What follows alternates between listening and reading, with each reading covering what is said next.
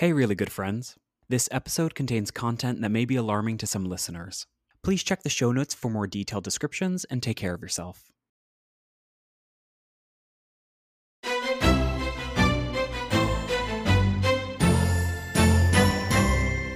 Hello And welcome to Historically Really Good Friends. a queer history podcast. I'm Rachel Craig. And I'm Jared Femblow. And I just realized Yeah. I didn't brush my teeth yet today. I didn't either, and it's way later on the East Coast. Okay. So I'm glad we're experiencing the same kind of mess, the same kind of chaos. We are. How are you doing, listener? You know, mentally check in. Yeah, we wherever never you're ask. listening. We don't ask. We So never. selfish You of never us. tell us. Gosh. I know, honestly, it's like a two-way street. Like, I know. talk back to us.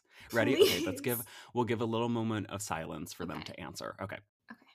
Dear listener, how are you doing? Wow. Wow. Ooh. I'm so happy to hear that. And I'm or so sad that happened. I'm what so a big sorry. surprise. And oh my goodness. wow. Congrats. And thank you.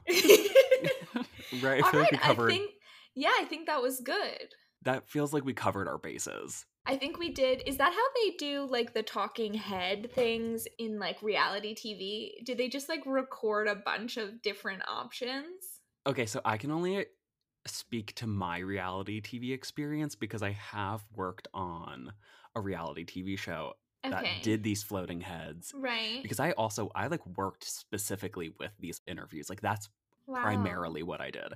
Okay, Jared's bragging everyone. Everyone say, good job, Jared. Good job, Jared. Clap, clap, clap. Thank you very much. I'll take a bow. So what happened on the show that I worked on was, because it was specifically a competition, they would ask like questions about the day, and they'd be like, okay, so like you wake up this morning and how are you feeling? And then the person would be like, so I wake up this morning and I'm feeling really bad about what happened last night. Or they'll be like, okay, so you're in this part of the competition and this happens. What are you thinking? And they'll be like, I was running down this mountain and then all of a sudden I see this person and I'm thinking, I'm not in the lead anymore or whatever. And so they'll answer based on that. But based on the prompts. Based on the prompts. So they won't just be like, give us like reactions. Like they'll ask specific questions that then people will give reactions to, like, and then that moment they would of edit the them day. together when it's relevant. Right. But there were people that would come from other reality TV shows onto this competition show, and they would be like, how do you want me to respond? And our producers would be like, oh no, like we don't tell you what to say, like, because some shows will be like, we need you to give like this sort of reaction, we need you to say like, I hate this person, whatever, so it fits the storyline. But our producers would be like, oh no, like we're not going to tell you what to say, but like, how are you feeling? And they'd be like, well, like, what do you want me to like, how am I feeling? And they'd be like, you tell us, like, how are you feeling? And it was so there were people, there would be people that would be like, I'm feeling good, I guess. And the producers would be like, okay, like, what else? Can you give us more? Can you elaborate? Like, Care to share? What does that mean? Yeah, so definitely depends on what reality TV show you're talking about, where like some people like might give more of a like a guided answer. So I've heard. I can't confirm. If you could work on any reality show, and I know you're going to say a housewives show, so don't say that, but if you could work on any reality TV show, what would it be? And this could be like behind the camera or in front of the camera. Okay, so I will give you a bravo and then a not bravo answer because you asked for a different one. So aside from Real Housewives, I would want to work on Below Deck because you're on a boat. Me too. And the drama is like kind of good between the guests even, because the guests can be insane, and then also the staff. Yeah. And then non-Bravo show, I would want to work on MTV's Are You the One? Because that's a reality show that I actually fucking get into. So is that the one where everybody has to find their partner in the light, the beams of light?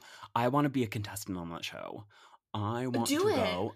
How do you do it? Love to. I don't know. MTV's Are You the One? Cast me. Make an all queer season, which they have already. They have. But do it with you. All men. Yeah, just do it with at least one other guy. That was my one. Well, that is how it goes. But like I think the mystery is less exciting when no, sorry, not shaming bi people. I think it's Okay, great so that you're saying because it was more fluid in terms of right, partnerships. there was more of like it could be anyone here, whereas Sure. if there's only like two Sure. gay guys, it's like, yeah, clearly you're Sure. Okay, like because you're clearly right, because you're saying your match would not be a woman. right, Right. So it takes some of the stuff out of it. Takes some of the right, right, eagerness out of it. right. I don't know. Maybe all men don't need a reality show. Maybe I take it back. Let's You know workshop this what? and then we'll No, bring it to the excuse board. me. Okay. I would say they do because I think there needs to be more representation of men being full of fucking drama. Like we all know that they are. Yeah. Do you know what I Yes. mean? So let's see it. Absolutely. I want Well, to see it. there was a gay bachelor called Finding Prince Charming, and there was But one that season title of it. sounds lame. I There don't was like one it. season of it, and it was not that good. Yeah, I It like could tell. felt like they kind of gave up on it halfway through. I'm also not a Bachelor watcher, so like I don't know, or Bachelorette. I don't watch either of them. I don't watch Hmm. I don't engage with the franchise. No, I don't either. So I don't know that I would like that style Right. of Right. content. Like, are you the Right. one has more challenges and more like things going? It's the same reason I can get down with some Love Island, but not. Sure. It takes me a really long time to get through one season because it can be. Maybe this is an unpopular opinion. It can get boring. Oh, I think so too. I can only get through a few episodes, not even like it. The episodes are And long. The people aren't that exciting. The yeah, challenges are boring. that's what I mean. It's just a lot of like hot people tanning, which I'm Right. like, cool, this See, is good for a little bit, and then it's that's not my good issue is I'm anymore. not like a hot person I would reality disagree. wise. No, I think I'm an attractive person, sure. I Okay. don't think self-love. I don't think I don't think that I'm like reality TV hot. Like I'm not the bombshell, this Sure. bombshell's entering the villa. Like I'm not that bombshell. Sure. I'm a little tiny like baby shell. I'm a little sand dollar. Sure. You're a missile shell Yeah. rather than a whole I'm a bomb. little paintball. Sure. I think because I think those people are professional hot people. Like it's really hard to be a professional hot person unless Right. you get paid to do like you're a model or you're on steroids, you know? And you Well, have a job. That's I not that. I could get into some of those if I wanted to. It's all Modeling or feasible. steroids, which which are you thinking of? Which am I leaning towards? Which is Yeah. easier? Probably the steroids. Probably. Yeah, okay. Probably. Okay, Probably. check You could back get and a little like Joe Rogan action going on. And you're a podcast host. I don't really know who that is. Joe I know Rogan. I know I don't like him because I know that he's Yeah. like not a good He's person, so just I irritating. disassociate from anything relating to him. Yeah. But maybe I'll start steroids and then take over his position as like the I think liberal Joe Rogan. sure. I think you should do that. The actual Okay. liberal Joe Rogan, because he claims Yes. to be, you know. Oh. I don't want to get too political this early in the morning, but he does say like same with Jordan Mm. Peterson, you know? No, I don't know who that is either. Oh god, okay, we won't get into it. I live in ignorance and ignorant Well, it's bliss. bliss. You know, they do Hmm. say. They do They say say that it ignorance is is bliss. bliss. Yeah, they It is do. bliss. They do. But you know what? All in all, reality TV feels like a drama. It Feels is just like, a tragedy, all the would you life, say? All the all life world's is a a stage. All the stage. world's a stage, I might say. You might say. Who And also might say that? who also might say that? You know what? I think one of our friends here that we're going to talk about, William Oh, is Shakespeare, he I think here? maybe he's mentioned. He's here. He's right Oh, now. He's right in can our we green bring William room. out? Yeah, he's Can in our we? green room area. Okay. Sorry, I'm just getting word right now. He'll be out Oh, in a moment. okay, everybody, Like please my. hold. We're waiting. I liked your finger on Thank your you. headset. Thank you. We're waiting. We're waiting. Okay. Let's bring him out. Can we fly him in? Okay, thank you. Yeah. Can we drop him? Let's airdrop him. Yeah, like a Airlift him. spy. Yeah. Yeah. Let's attach him Yeah. to a rope and lower him in. Perfect. Because we love the drama of it. We love the drama of the world being a stage. Yeah. So, as Jared so wonderfully, seamlessly effortlessly alluded to, we're going to be talking today about Sir William Shakespeare. Is he a sir? I just knighted him. Yeah, that sounds right. Okay. Well, if he's not, congrats. Congratulations. You've just been knighted. knighted. So the sources that I used for this episode include Was Shakespeare Gay? An article by Dr. Will Tosh for Shakespeare's Globe. And then another article by the same name, Was Shakespeare Gay? From the Let's Talk Shakespeare podcast, published by the Shakespeare Birthplace Trust. And then Sky Gilbert's review of the book Queer Shakespeare, Desire and Sexuality. And then finally, the William Shakespeare biography from the Shakespeare Birthplace Trust. The name on everybody's lips is William Shakespeare. Everybody's talking about it. All these years later, we're just obsessed. We have to know. Please, Rachel, tell us. Okay, well, I hate to break it to you, but today, what we're talking about is unconfirmed, like many of our subjects. So I just want to say that up front. The story is going to be a little different than what we usually do, so I'm kind of going to be doing or attempting to do just like an even distribution of facts and sort of I'm giving you the investigation. I'm giving you the work that other people have done rather than some of our other stories where we like give very specific details of their lives and their queer experiences. Okay. So like I'm laying a foundation of what people have speculated. Okay, and then I'm going to make a very conclusive decision at the end of the story. I will tell you. Okay, that's what I wanted you to do, and I want our listeners to do the same. So I'm going to speculate. I'm not going to make a decision, but I invite you throughout listening to this to form some opinions. Okay. Can I guess what your opinion is going to be? Yeah, sure. It's going to be yeah, sure. That's what it's going to be. Yeah, he's going to be gay. Sure. I already know. Yeah. And so what's so interesting that both of those articles or the podcast and the article that I cited, that their titles were the same, Was Shakespeare Gay? Like, I did not honestly know this was such like a controversial or like popular topic, I guess. I had no idea. His sexuality has its own Wikipedia page. Yeah, it's that people are chatting about it.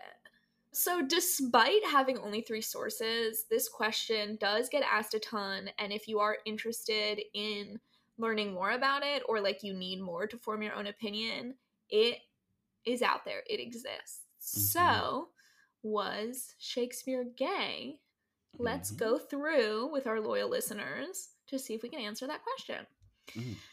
Ready? You have your your Sherlock Holmes cap on? Yeah. Cap, I was gonna magnifying glass. Perfect. Pipe. Trench coat. Ready. I was going to attempt to do a British accent because I've also been watching a lot of the Great British Baking Show, but I'm not going to. Oh, why deprive us of it? Why? Because I want to save myself some dignity. Just do it. You've already done a bad Irish accent at some point. Have I? Yeah. That one was unintentional. Okay, maybe. We'll see. Maybe at the end. Okay. We'll see how I feel. Okay. So William Shakespeare was born on April 23rd, 1564 in Stratford upon Avon, England. So since it was the 16th century, not much is known about his early life, of course, because it's like, they don't even know fully when he was born. They're just like, this is when we celebrate his birthday. Okay. So it's just like, we don't know too much. But at the age of 18, he married Anne Hathaway, another it girl. Which, real quick, sorry, already, sidebar. Anne Hathaway, our present Anne day Anne Hathaway. Her husband looks like Shakespeare. I just want to throw that out there. Just saying. Question, is he younger than her? Because this Anne Hathaway was also older than William Shakespeare, which is interesting to me. She was 26 and he was 18, which I find interesting. Do you find that? A little bit, yeah. Because that very much seems like the reverse of that time. At that time and this time almost. Yeah, right? And it's like, maybe she was like approaching spinster age and they were just like, get married. 27 was the spinster age. That's all that I can think about, which, quickly approaching for you and I. But, don't even start that right now. But anyway, so at 18, he married Anne Hathaway, who was 26, and another shock, pregnant at the time of their marriage. With his baby? Yes. Okay. Yes. Ooh, Suzanne, their first child, Suzanne. So they were like, let's get this show on the road. She was born 6 months after their wedding. Okay. Ooh. So, yeah. I don't know what medical technology was like, so I don't know if she knew she was pregnant at that point, but they were like, yeah, let's get married. Let's do it up. So at some point after their marriage, the family moved to London, and by 1592, Shakespeare was an established name there in London, which was obviously, as we know, the epicenter of all good things British, I guess. Sure. The time in between, however, and how exactly he became an established London playwright is recognized as the lost years of Shakespeare's history. So people just straight up are like, we don't know how he became popular. We have no idea. It was just like one day he was famous. Yeah, it was like he lived in a small town in England and then moved to London, and then he was famous. And people 0 are like, to 100, rags to riches overnight. Truly. So that's another thing we can speculate on. I'll just say maybe he slept his way to the top. We don't know. Oh, I would love that. Right? Who is the top of the theater world at that point? We don't care. Know. We don't know. But he did it. He did what he had to. Yes. So that's what I'd like to speculate on that. We're not going to take time to go through more examples, but that's another... You have an invitation to speculate on that as well, listeners. Okay. So many invitations today. I'm going to accept them all. So, nonetheless, by the turn of the century, Shakespeare was London's it girl, as we've talked about. He is like still the name on everybody's lips. 38 plays and 154 sonnets were published under the name William Shakespeare, and people young, old, poor, and rich were scrambling to see them performed live. So, knowing all of this, and that's probably what we already, or many of us already knew about William Shakespeare, why is there speculation about his sexuality? Like, where does that come in? Clearly there's the lost years, he's married with kids, like, why is this a conversation? Yeah. So, aside from some sonnets, we're going to focus today on the two main plays in question that are scrutinized for their queer or I would say overtones, and those are The Merchant of Venice and Twelfth Night, both of which I have not seen or read because I wasn't a Shakespeare theater kid. I don't think you were either. No. So I'm going to say quickly sorry to my high school theater teacher who I know is listening to this. Yes. I'm very sorry, Misfits. I never did our sonnet assignment, and this feels like a perfect opportunity to clear my conscience of that because I felt really bad about it. If you can, go back into Rachel's records, dock her some points, lower her GPA. Yeah, I just wanted to apologize. Let's redact that diploma. Yeah, take it away. Let's take get this it away. I rolling. deserve it. I deserve it. So thank you for that. So from those plays, again, The Merchant of Venice and Twelfth Night, a few things stand out for folks. In both plays, there are incredibly intimate but non-sexual relationships between men.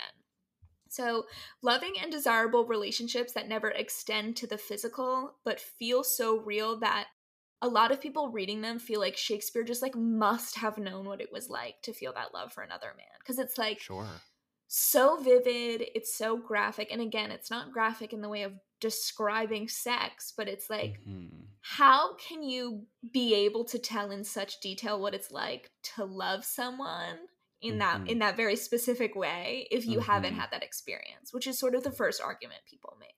Okay. So for example, in The Merchant of Venice, the character Antonio, who is facing death, tells his beloved Bassanio, who is a man and his like BFF, his historically really good friend, to let his wife know how much he loved him. So the person facing death tells his BFF to let his wife know how much he loved his friend. He says, which is quote, like such a weird thing to do. It's so like, weird. I'm dying, tell my wife that I actually loved you instead. Right, so weird. So this is what he says. He says, quote, tell her the process of Antonio's end. Say how I loved you. Speak me fair in death.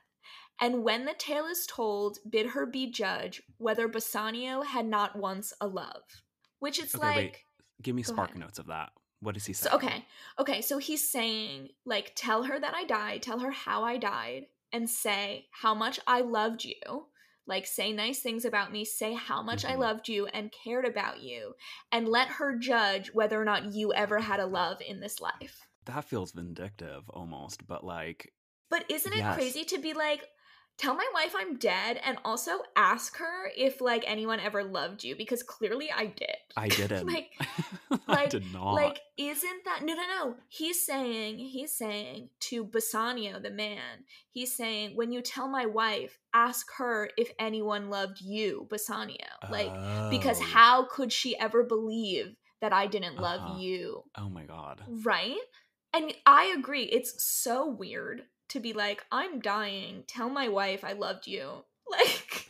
Like, it's just not, we don't need to share that. Right? It's interesting. But also, it's incredibly interesting that in a play at this time, he's writing that about two male characters. Right? So that kind of goes to this, and we'll talk about it a little bit later, but the type of romantic or loving, compassionate feelings that many of Shakespeare's male characters shares is interesting, to say the least. And then in Twelfth Night, this same kind of similar affection shared between two male characters is often using phallic imagery to convey that, with lines like, my desire sharper than filed steel, which it's like, if someone were writing an erotic fan fiction, they may use words like that.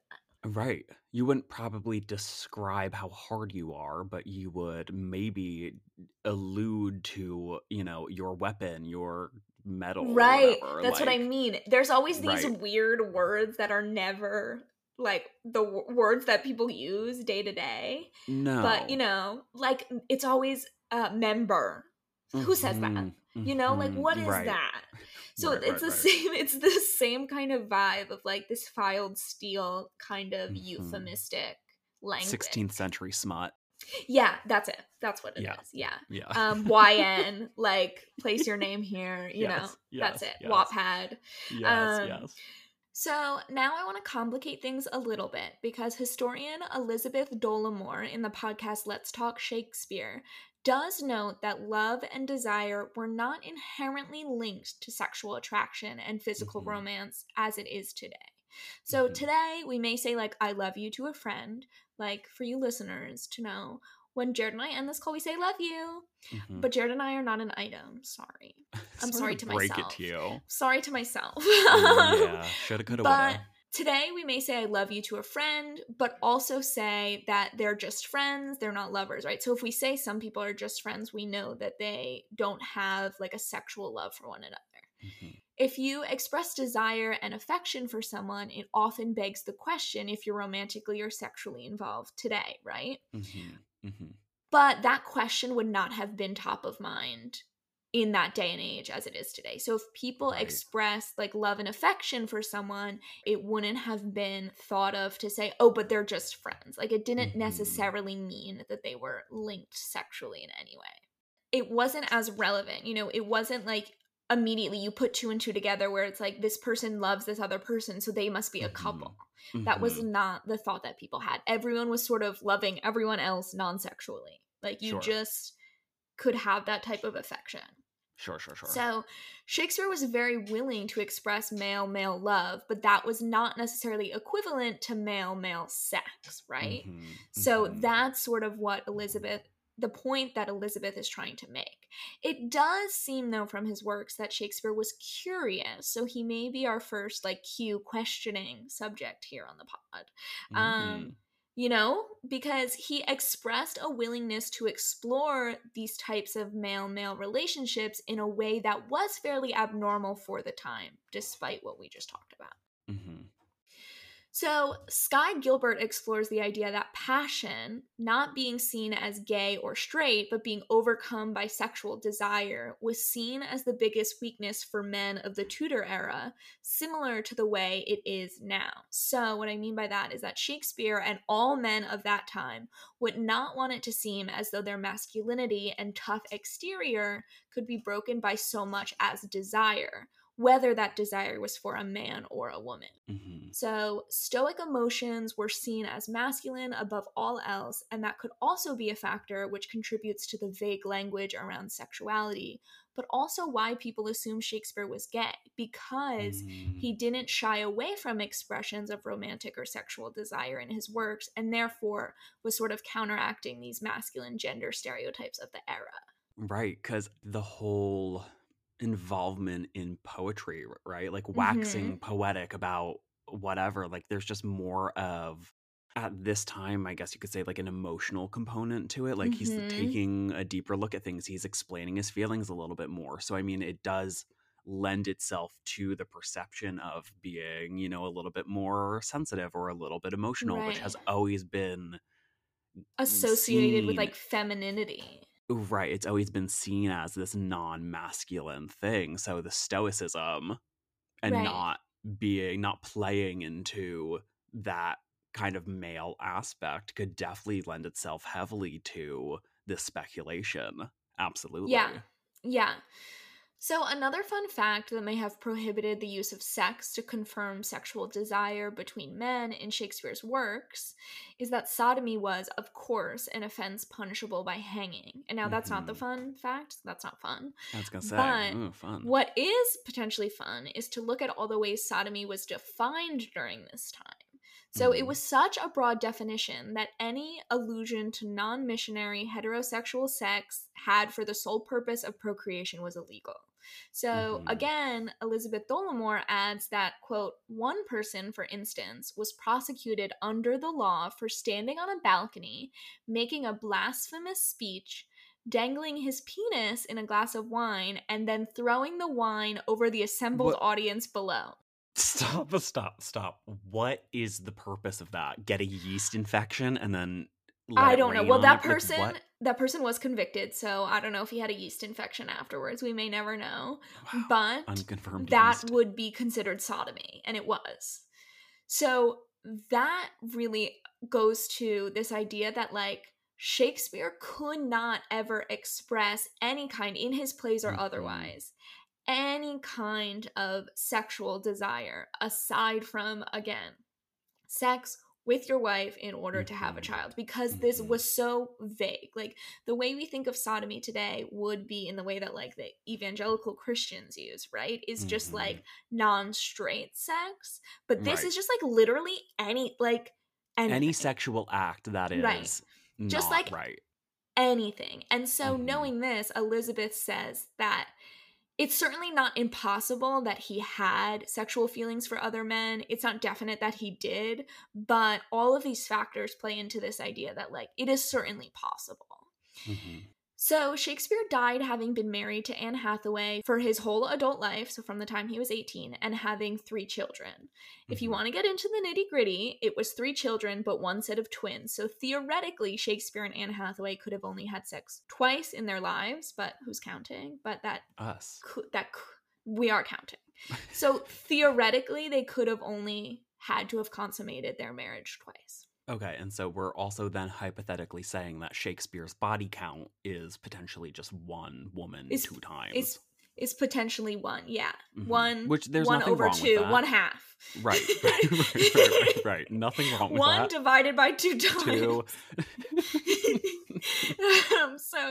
So it is assumed that he died the day he was born on April 23rd, 1616, Oh at my the age god. of 52, which is kind of weird and crazy. Yeah, very very much. What I will leave you with is that our modern idea, concepts, language around sexuality exist as of the 19th and 20th centuries. And if you're Mhm. interested in that, see Jared's Coming Out episode for more on that because we Mhm. touch on the history of our language a little bit more. No one we have covered, will cover, or who existed during the time of Shakespeare would have called themselves gay or bisexual and have it understood in the same way we do today. Mhm. So, from my perspective, we just don't know, which is shocking, I know, crazy. Ultimately, though, if you see yourself represented in Shakespeare's work or even Shakespeare himself, that is the important queer representation we need. So, Mhm. if Twelfth Night makes you feel whole and valid, then let it be queer, let Shakespeare be queer, let those unknown parts of history be queer if you feel like they are. Right. And that is what I took away from all of the was Shakespeare gay questions. Right. And now, Jared, what are your thoughts? Drum roll please. The big blah blah blah blah blah. I don't want to make a conclusive statement. Okay. I take it back. So back. You're changing your mind? Yes, I take it back. I'm changing my mind. I'm forgoing what I previously said because, like you're saying, unless someone specifically states, which he never would have, we'll never know. So it's impossible to make that judgment for someone, obviously. Right. But like you were saying, there's a lot of societal perceptions and there's a lot of key factors that go into, the speculation around his sexuality, go into how he was seen as a man in society at that time versus other men in society that are doing hard labor or, doing literally anything else other than writing and being a poet and being a playwright and being in touch with his emotions. And there were a few sonnets that were believed to have been sent to male recipients of Shakespeare. I don't know if that was ever confirmed, but it's like... That didn't come up in my research. Oh, I missed out on it. Before I make that claim, I mean, you can... They're all claims. This is all speculation. We said allegedly once, so it's okay. Sonnet 20. Sonnet 20 is one of the best known of 154 sonnets written by William Shakespeare. The subject of the sonnet is widely interpreted as being male, thereby raising questions about the sexuality of its author. In this sonnet, as in, for example, Sonnet 53, the beloved's beauty is compared to both a man's and a woman's. Okay, so interesting. And I do think that could go back to what we were talking about of like love and desire being somewhat gender neutral in a different way than it is today. Absolutely. It's also just so interesting because in this time when Shakespeare's plays were being performed, women couldn't perform these parts, so other men were performing them. So it's like there's also this perception too of if someone saw men playing this romantic part and then misinterpreted it later down the line, like maybe a historian or whatever sees this and there's all these different factors that play into was he, wasn't he. The truth is we'll never know.